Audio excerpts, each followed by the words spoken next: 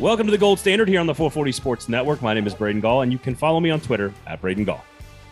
And I'm Adam Vingan at Adam Vingan.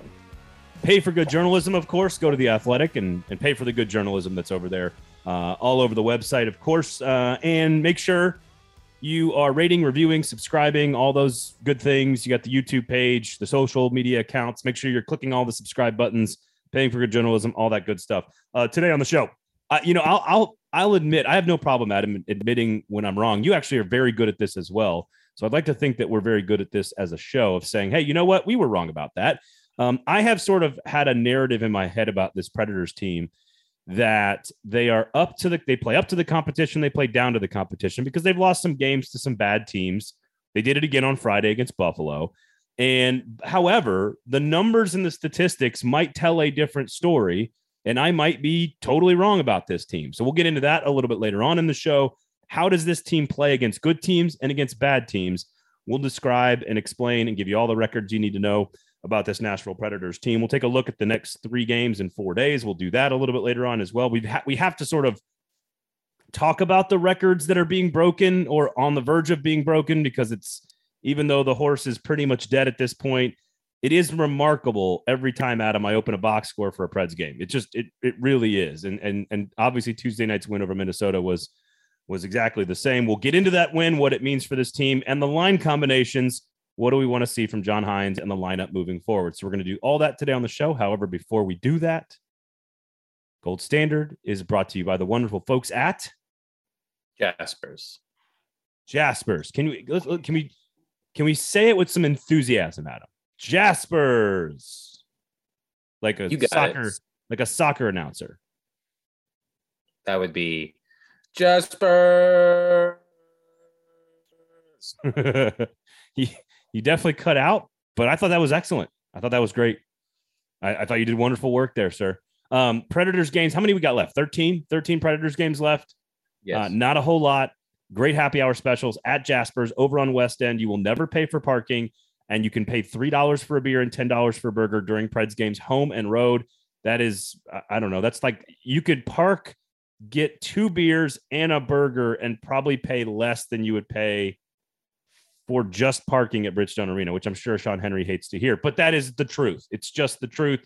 This is what Jaspers is here for. They're here for great food, great happy hours, Predators fans, the Gold Standard cocktail named after this show. Make sure you check all that good stuff out over at Jaspers. Okay. They don't play good hockey against Buffalo. Bad start, bad finish, 4-3 loss. They get a great start, a lot of special teams, 3 power play goals in the first period. Ryan Johansson, his first career hat trick. We'll get to some of that stuff in just a minute. As he got to 20 goals, which, of course, as you guys know, I'm mildly obsessed with the 20 goal scorer, record chasing that they're doing. But a 6-2 win, and they now have a 90% chance of making the playoffs with 4 games coming up before our next episode. Adam, it felt like a performance against one of the hottest teams in the NHL at home in the division against Minnesota, a team they've been good against all season long. That was going to be a critical game. They do show up. They get some help with the power play, but they score 6 goals. We'll get to all the records, but more importantly, a really good offensive showing, a really good performance by UC Saros, 2 big points. They are sort of separated right now from St. Louis and Minnesota in the standings. They kind of pulled away last week, but at the same time, that was a critical 2 points and a big win over Minnesota that keeps them atop the wild card race and gives them a really good chance to make the playoffs. Yeah. Yesterday was a big game for them in more ways than one. Minnesota is a potential playoff opponent. It's unlikely, though possible, that they could finish in 3rd place in the Central Division and face Minnesota, who is destined to finish in 2nd. But also, as you said, and we'll touch on this later in the episode, we are of the mind, you and I think, I don't think we're the only ones that feel like this team does a really good job of motivating itself when it knows it's going to be playing a big game or a good opponent. But on the other side of it, they tend to, at least we thought they did, play down, quote unquote, to their competition. Although the Buffalo Sabres are playing very good hockey right now. I believe they defeated the Carolina Hurricanes on Tuesday evening.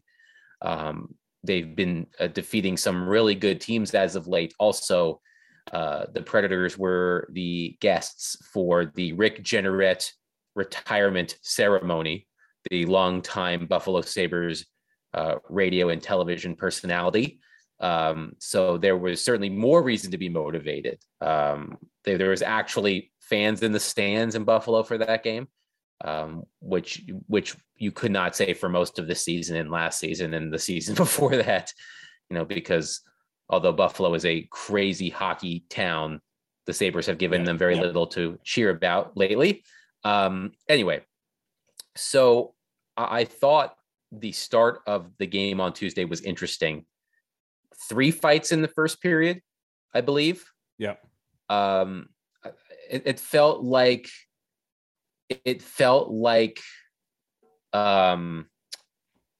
the Wild were attempting to send a message, or at least set a tone early in the game, because the Predators in their previous 2 games against the Wild had won by pretty lopsided scores. I think it was 6-2 and 5-2 in the first 2 meetings between the teams. You saw Mark Borowiecki fight a couple of times. I think it was Michael McCarron the other time. There were 4 fights in all. And to me, it feels like there are always teams that match up well against other teams. So, perhaps the Predators are able to exploit a weakness of the Minnesota Wild in terms of getting them out of their game from a physical standpoint. And one of the things that we were talking about last week was that although the Predators won a couple of games, they beat Ottawa, they beat Philadelphia, neither game was to their identity. And I felt like, and John Hines was asked about this after the game on Tuesday, that if he were to show someone an example of what Predators hockey is, according to him, would the game against the Wild qualify? And he said yes. He said there were several examples, but certainly having just completed the game, he said that this was a step back in that right direction, and I would agree. All of the things that we think of the Predators doing well in order to win, they did. Now, if you look at the fancy schmancy deserve to win-o-meter on moneypuck.com, it said that the Wild deserved to win that game like 88, 89%, just because of the sheer number of shots that they had, 49, I believe, but also a lot of quality. I believe they had 22 slot shots on net against the Predators last night, or Tuesday, as we record this on Wednesday. I'd have to go back and double check. So UC Saros looked phenomenal, which was good for him too, because his game has sort of slipped as of late relative to how he was playing at the beginning of the season. Did you see the Preds social media with the burglar outfit, and you've been robbed basically? Like, I know you've been big on the robbery statistic for UC Saros, but 47 saves with all those high danger chances, I believe totally qualifies. So, because I think the expected goals were like 4.5, maybe something like that. I think according to Money Puck, he saved like 3.5 goals above expected. So according to Sport Logic, Minnesota had a 22-11 slot shots on net advantage in all situations, 13-8 at even strength, 9-3 on the power play. So he was facing plenty of good looking chances, made a ton of big saves. Look, the Predators needed that win. Elsewhere in the Western Conference, the Dallas Stars won on Tuesday. They defeated the New York Islanders to keep pace with the Predators. Quite frankly, as you look at the rest of the schedule and the razor thin margin between the Predators and the Stars and the Golden Knights, even though the Golden Knights have played a couple more games, really none of these teams can afford to slip up at any point. Yeah. So the fact that the Predators not only won, but won resoundingly, I certainly think was a good thing. Now, of course, we'll talk about this a little bit later, but now the key is they're going to play one of the few teams left on their schedule that's not in a playoff spot, Ottawa, on Thursday. Are they able to carry that momentum into that game, or are we going to have a conversation like we did against Ottawa last week, or Philadelphia or Buffalo, where they don't have the same energy as they did against a higher quality team? And I looked at the records for Nashville all season against teams in the Western Conference in the playoffs, teams in the Eastern Conference in the playoffs, teams not in the playoffs, and we'll give you those numbers later on because, again, I think the narrative that I am guilty of sort of subscribing to was this team plays up and this team plays down, and that's not necessarily the case. We'll explain later, but they play very well, whatever you want to call it, against Minnesota. At 3-0 so far in the season against the Wild. There's lots of knowledge there between the two franchises. I don't know if that's a part of it, if it's just stylistic. I don't know what it is. UC Saros, as you said, 47 saves. And it really is remarkable this season. And I'm trying to come up with like a new way to describe, Adam, all the different things that are happening for this team that I think, part of the, like what I loved about sports as like a teenager or a kid, let's say I'm 10 years old, is like I loved records, especially the home run record in baseball. Like that was a huge deal. And Roman Josi had, 3 points on Tuesday. That is his 11th 3-point game of the season. The record is 12. Paul Coffey in 94 and Phil Housley, of course, his former coach, his assistant coach in 93 had 12 such games. So if he has one more game, he'll tie the NHL defense record for 3-point games in a season. I think you were tweeting about this in terms of points. He's got 84. He's one away from tying Paul Kariya, but more importantly, he's on track to break the modern defenseman point record. And we've talked about this before. No one's reached 100 since the early 90s. He's still got an outside chance to do that with 13 games and 16 points in terms of what he needs. But it's not just that. It's every time you look at a box score. Ryan Johansson, his first ever career hat trick. Duchesne with a goal and an assist. He now has 72 points.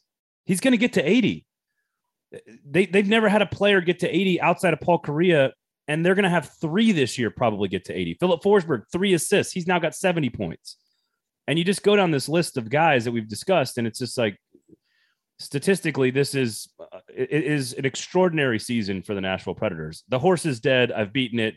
The more important number that I want to throw out to you, Adam, and I don't know if you can ask John Hines this or if he's been asked this or what, but after last night, they are now 29-0-1 with a lead after 2 periods. We've talked about this number before, but 29-0-1 is no longer a trend. It is just reality that this team is unbeatable with a lead going into the third period.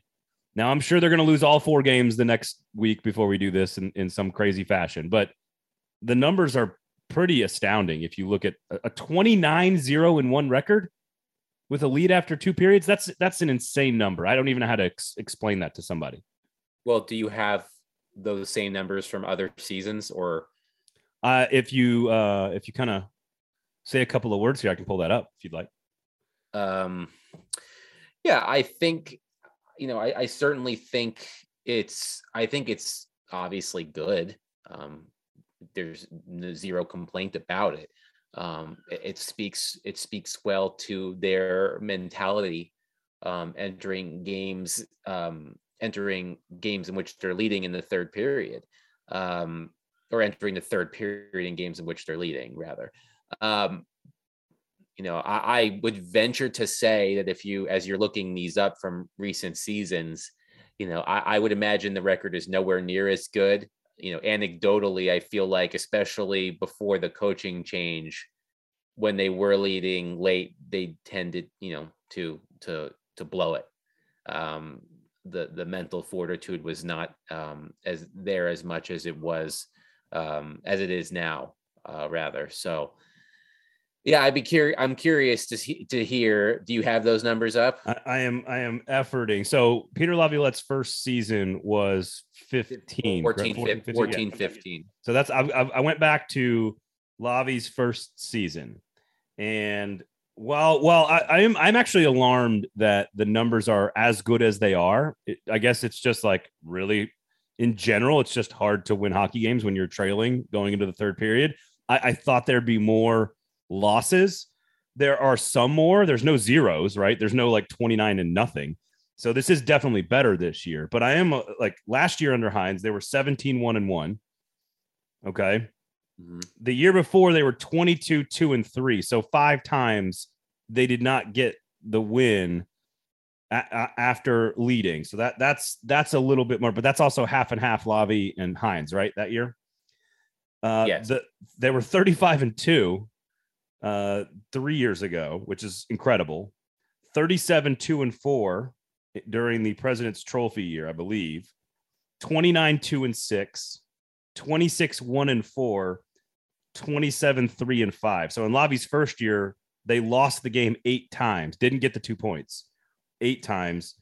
5 times his next year, 8 times the next year, 6 times the next year. This time, so far this year, 1 time.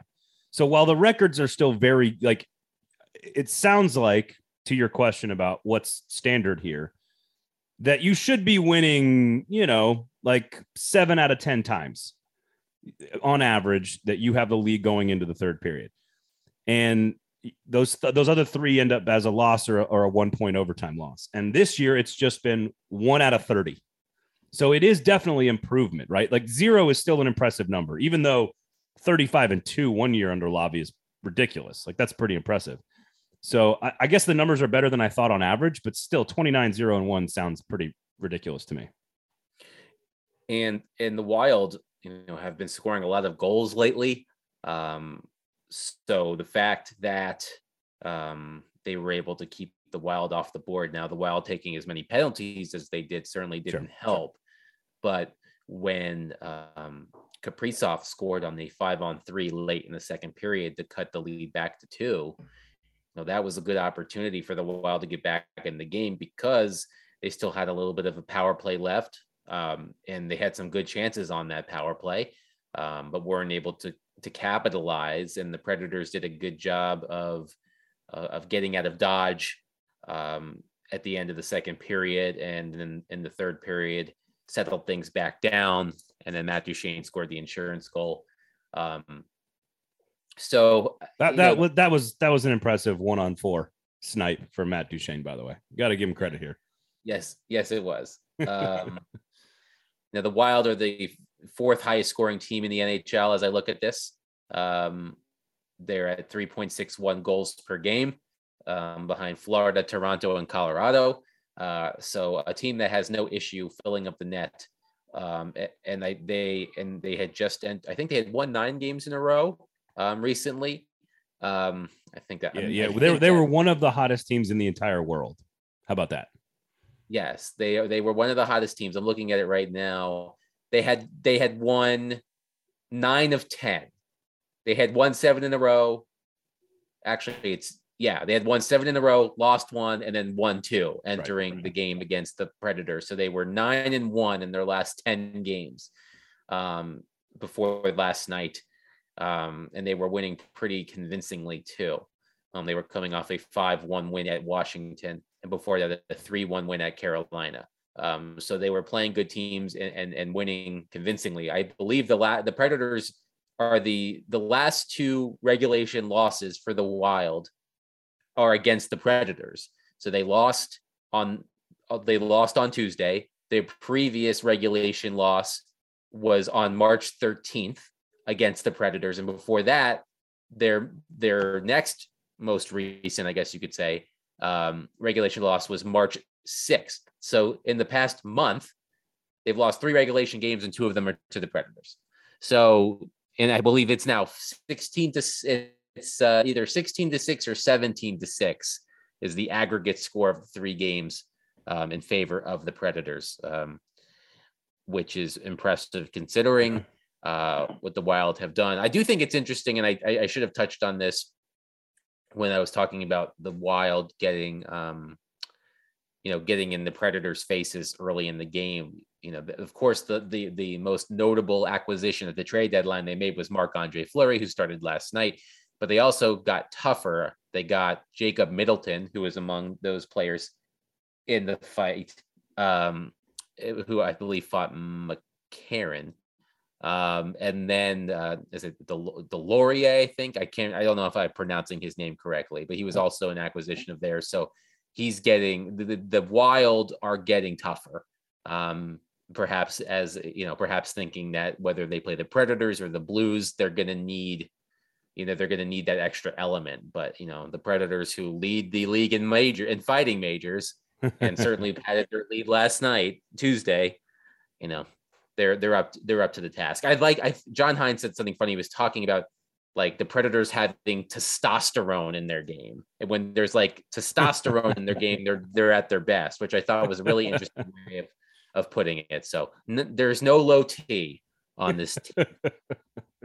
And some of that was Philip Tomasino playing alongside Ryan Johansson and Philip Forsberg on the top line. So they shift all the lines around. We talked a little bit about this last week. Are we going to see some more movement with these guys? Should they be making some adjustments? Was this an audition for Philip Tomasino as a top six forward? This guy is 7th on the team in points. He has a goal and 2 assists, including the one where he just brilliantly and selflessly gets the puck ahead to Ryan Johansson for his hat trick with seconds to go in the game on an empty netter, who he had to work pretty hard to get that puck to him. Yossi's feed to him and the snipe was great. Like Philip Tomasino at 20 years old is closing in on 30 points and is again a top 7 or 8 scoring player on this team.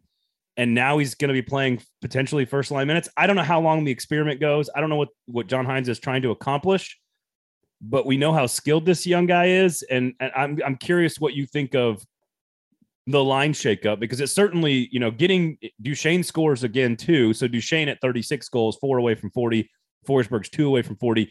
He's now playing back with Granlund, which I think was such a nice combination early in the season.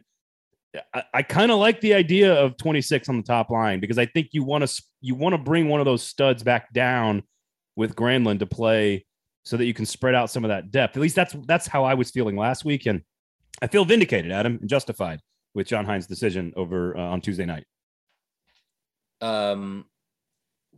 Yeah, I thought it was a smart thing to do.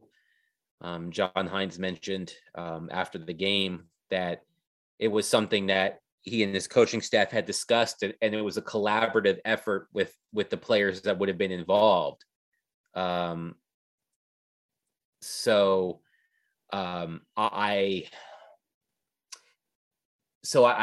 like the idea of it. The odd man out was Ellie Tolvanen, who was scratched, and John Hines went into great depth about why he did that, basically saying he felt that the production isn't there, but it wasn't about the production. It was about the scoring chance generation. It wasn't as if though it would be one thing. Basically what John Hines said is it would be one thing if Tolvanen was creating opportunities for himself and not scoring. But the fact that he's not scoring and not creating enough opportunities for himself is why they felt he needed a quote unquote reset. And look, Tolvanen's got 9 goals in 65 games. He's been bitten by some bad luck this year. You could say the same for Luke Cunnin. And I expect Ellie Tolvanen not to be, on the bench for, a long period of time, but I also wouldn't expect him to play on Thursday just because of how well things went on Tuesday. Right. But the one thing that has bitten this team in the rear end in the past, I'm thinking back to 2018, particularly in the postseason, is an unproductive second line. And at that point, it was Kyle Turris, Craig Smith, and Kevin Fiala, who went missing during 2 playoff rounds.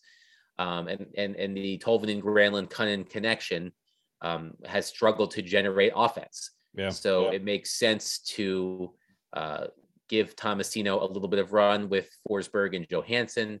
Duchesne and Granlund have plenty of chemistry. You could put that on there. You could put them together, kind of moved over from the right to the left. So I think it gives them balance, and I think it would help. I think and I think back to other postseasons where the Predators were relying solely on the Forsberg, Johansson, Arvidsson line. So by separating Duchesne from Forsberg and Johansson, theoretically, you can balance the attack. If you're at home, you can control matchups a little bit better. All of the things we always talk about in the postseason. So I think it was the right idea. I like that John basically went to all of the players involved and they collaborated on it. It seemed like Tolvanen was on board with the reasons why he was being taken out of the lineup, at least according to John.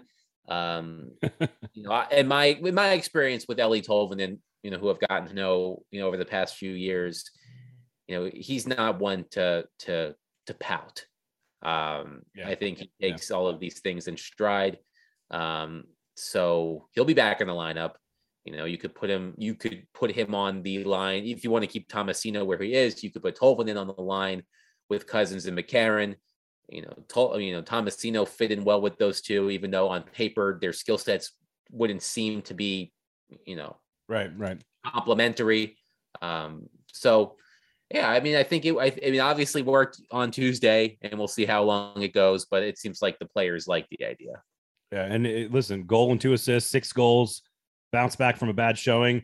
And I'm not suggesting that we're planning John Hines' strategies for him, but we did say that they need to drop Duchesne down the line to balance out, to try to find some more pop in that second line. We did say that last week. And when Gover was filling in for you, Adam, I don't know if you know this, but we had to start every single episode with bragging about how we were sort of the assignment desk for all of Nashville Predators media, because we would talk about something on the show, and then all of a sudden over the weekend, everybody would start talking about it, whether it was, why the hell are we booing Ryan Suter, or, Tanner Jeannot, or whatever it was.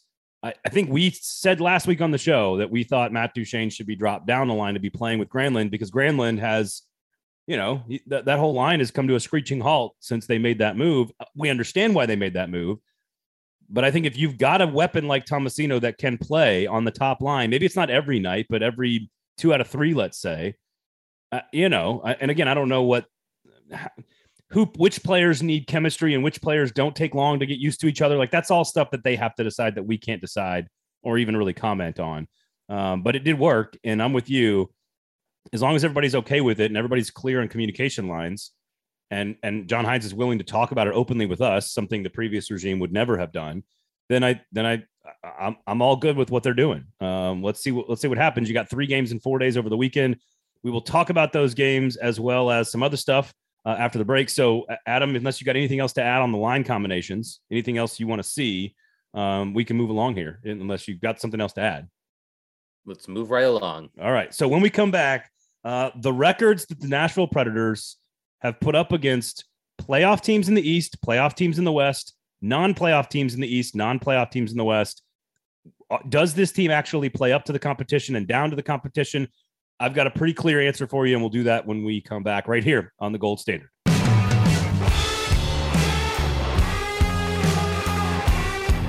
The Gold Standard is a podcast covering the Nashville Predators from the 440 Sports Network, hosted by me, Braden Gall, and Adam Bingen of The Athletic, Pay for Good Journalism. And it isn't brought to you by who? It's brought to you by Jaspers. I think you said that better than I did, actually. Jaspers, the next evolution of the sports bar over on West End. Happy hour specials. You got great drink specials and burgers for Predators games, home and road, no parking, great menu, grab and go market, the Papa Shot, the air hockey table, which, by the way, no trapping of the puck on the air hockey table. Okay. Steve Cavendish does it every single time.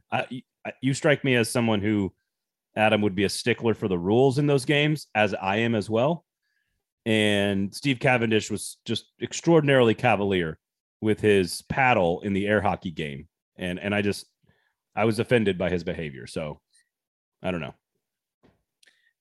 I've taken my Papa Shot technique from when I was a teenager, maybe even younger.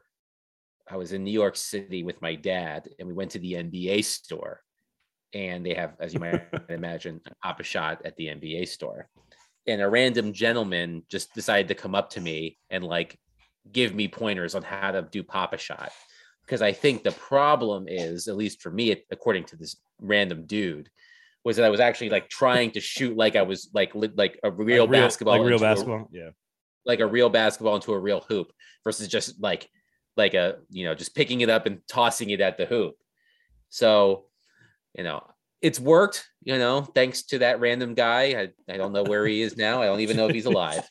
Shout out to that random guy at the NBA store. To that random adult who was talking to a preteen at the NBA store. You've played air hockey before, right? Like it's many times. Right. Like you can't pick the paddle up and stop the puck. Like no, you can't. The whole point is to keep the paddle on the ground. Anyway, here's a question for you, Adam. How were you feeling Saturday evening? How was I feeling Saturday evening? Yeah, like. Oh, yes. Yeah. How was this weekend's roller coaster of emotions for you as a Duke basketball fan? How have you been handling it? Are you okay? I've been handling it all right. I had a bad feeling about the game all week. And when they lost, Duke, that is, I was not surprised, though I was upset, as you might imagine.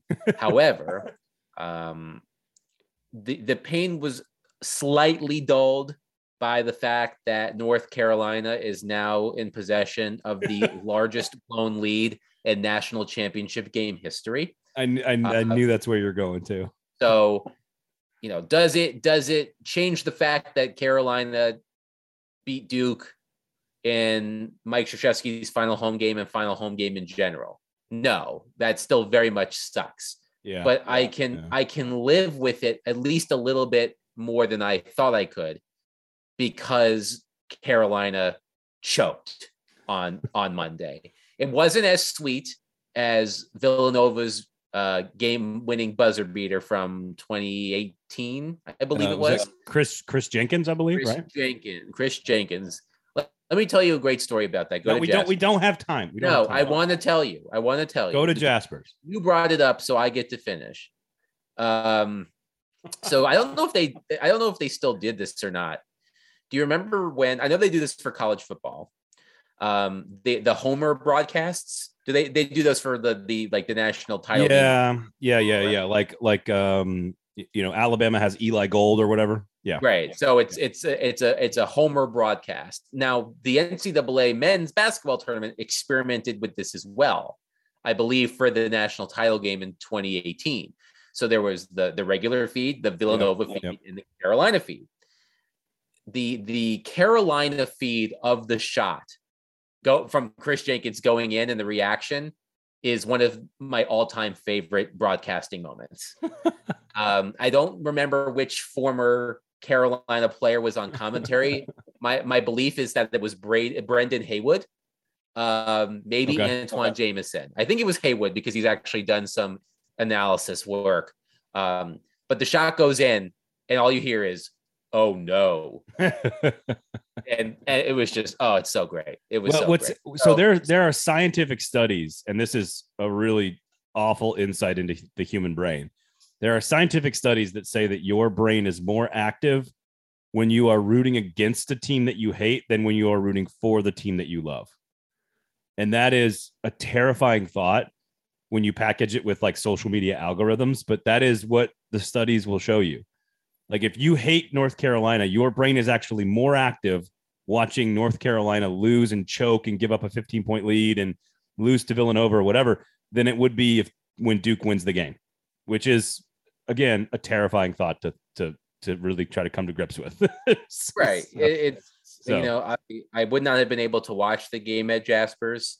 We talked about this last week off air, that I needed to be alone. My wife was following along on her phone upstairs as I was pacing downstairs. And when I came upstairs to go to bed, she said, "I'm sorry." And all I could say was, "This is my worst nightmare." We're living it. I'm so glad that she was like, she knew the only thing to say to you was like, "Hey, are you okay?" Like, I like that. That's a good significant other right there. All right. Yeah. So after all of that, go to Jasper's because they have great drink specials and they have great parking and they've got great food and they're a Predators bar, man. They're for you, the Preds fans. Basketball's done. It is hockey season now. We got one weekend of golf mixed in, but basically it's hockey season. So go to Jasper's and make sure you check out all the great food and the great drink specials and the free parking. Go to Jasper's, everybody.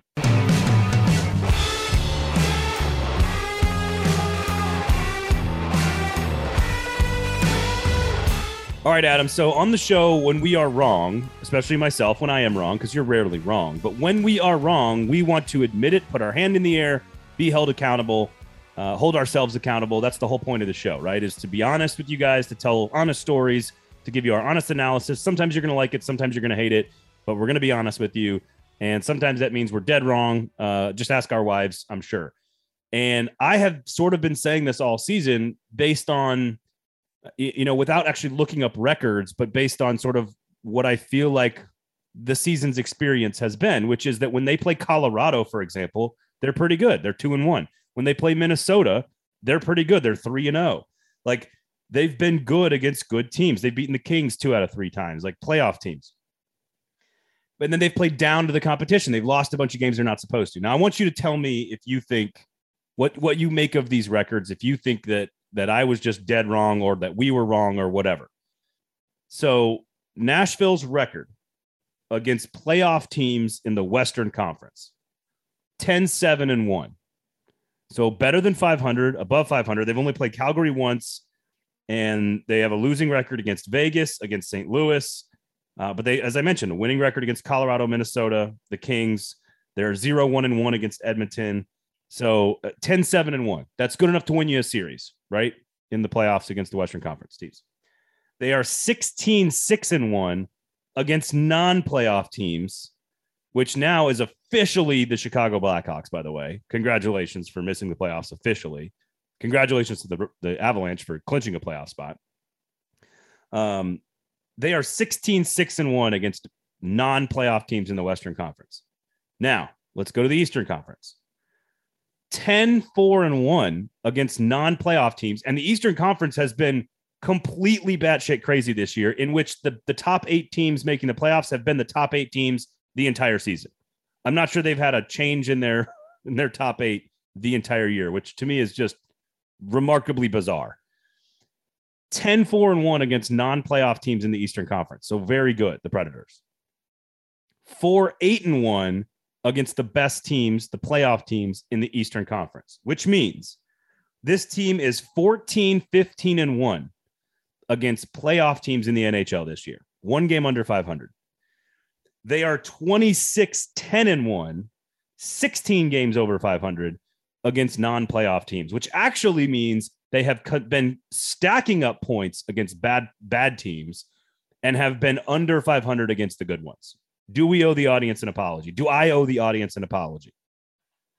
I don't think so, because I think, as I said, anecdotally, I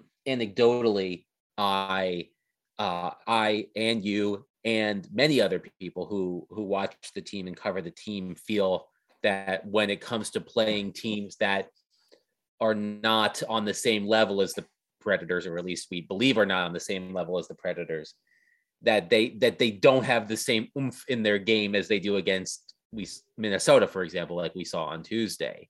So I'm not like, I don't think you owe the audience an apology. It is interesting though. You said they were 14-15-1 against playoff teams this year across both conferences. That seems right for what we expect the Predators to be. Basically 500, slightly under 500 against the best teams in the league. I think where we put the Predators in the pecking order of the NHL, that seems about right to me.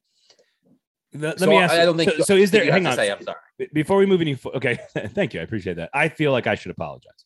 Now, let me ask you this: is there a better metric we should be using? Because that record, as we've heard John Hines talk about, and as you and I talked about last week with him and his feelings about the win over Ottawa, he didn't like the way they played. Is there an expected wins number that we should be using instead of the actual win-loss record to say, hey, look, they actually do play better against good teams because they are more active, higher expected goals, more high danger slot chances. Does that question make sense? Like, is there a better metric that we could be looking at to figure out exactly how well they are playing? Because if you use the win-loss record, there's 16 games over 500 against bad teams. That to me is doing what you're supposed to do if you're a playoff team, but it also means you're not winning as many games against good teams as we thought. Yeah, that's a good question. I mean, I think there are. I'm not sure exactly where I would find that information. But don't you have a fancy website or something?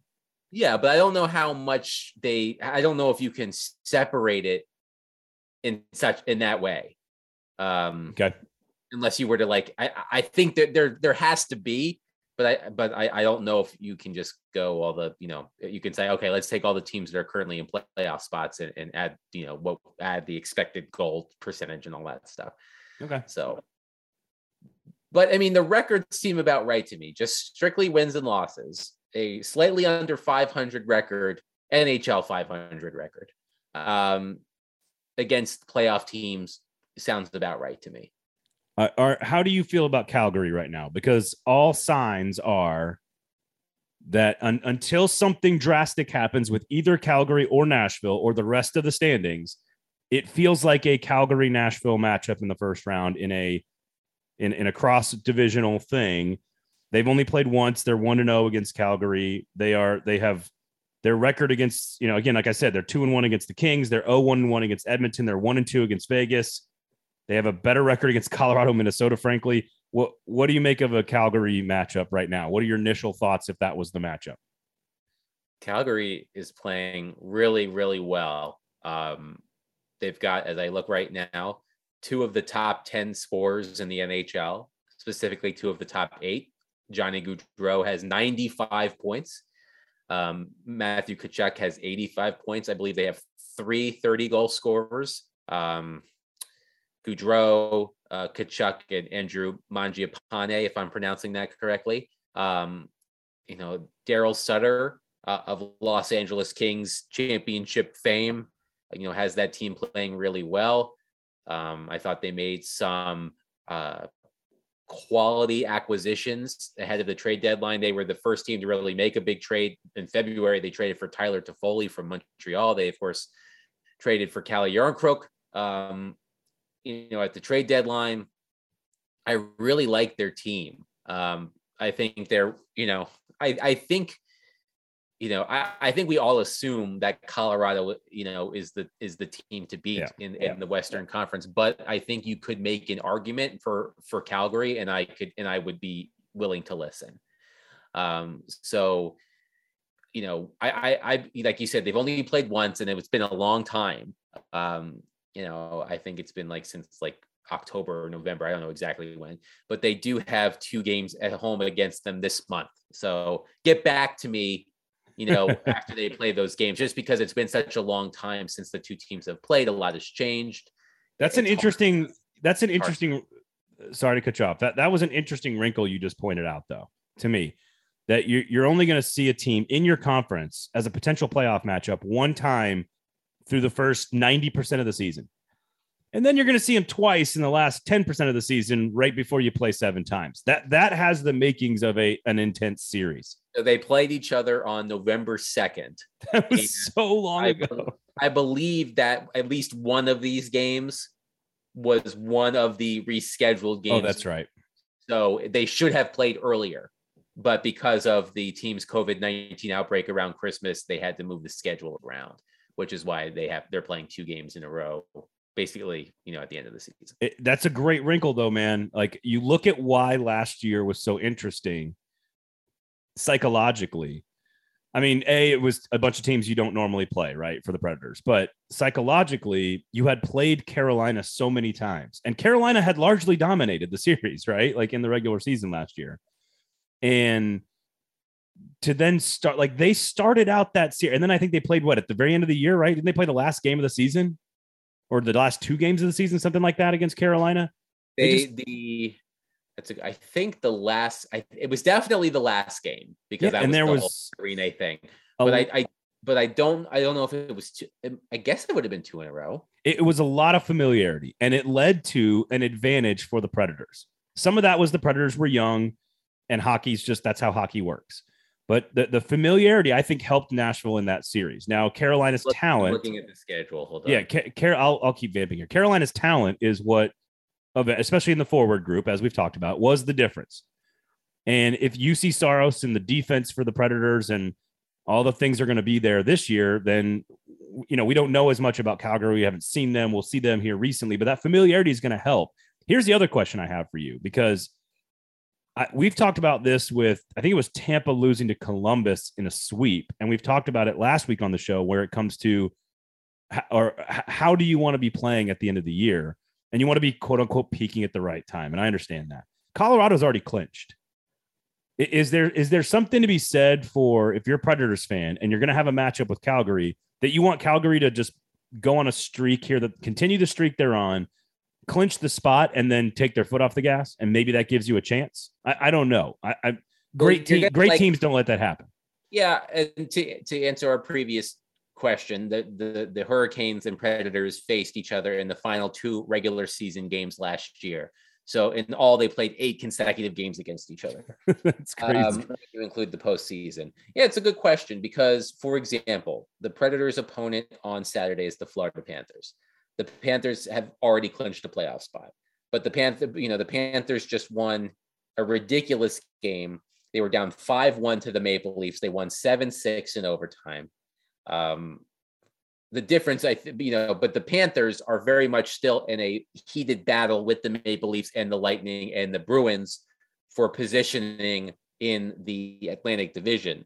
Calgary, I think, is the presumed Pacific Division winner, but I would not expect, but I'd still expect them to be playing. I don't think they're going to sit guys or anything like that. Yeah. No, I think it's mostly just like the last week. If Calgary clinches before the last week and they've got 3 games left, let's say, is 3 games enough time for you to get to fall out of your rhythm, right? Like that's the question, because didn't the Predators do that? Like didn't they have a year where they clinched super? I don't want to say it was the President's Trophy year, but maybe it was the year after that. It was Peter Laviolette's first year. Okay. They lost. I think they lost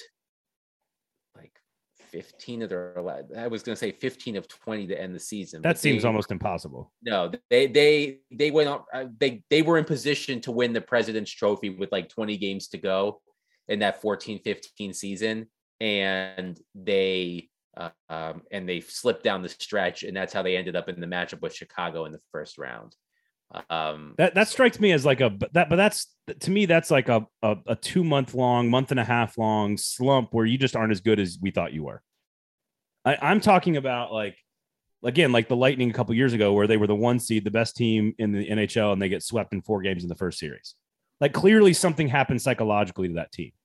And what I'm curious about is 2 games enough? If you take 2 games off without your stars, because you've clinched, is 3 games enough where you rest guys and maybe you're not giving it, maybe you're playing at 85% because you're saving something, or you just don't care to finish the forecheck on this 1 game because you've already clinched everything.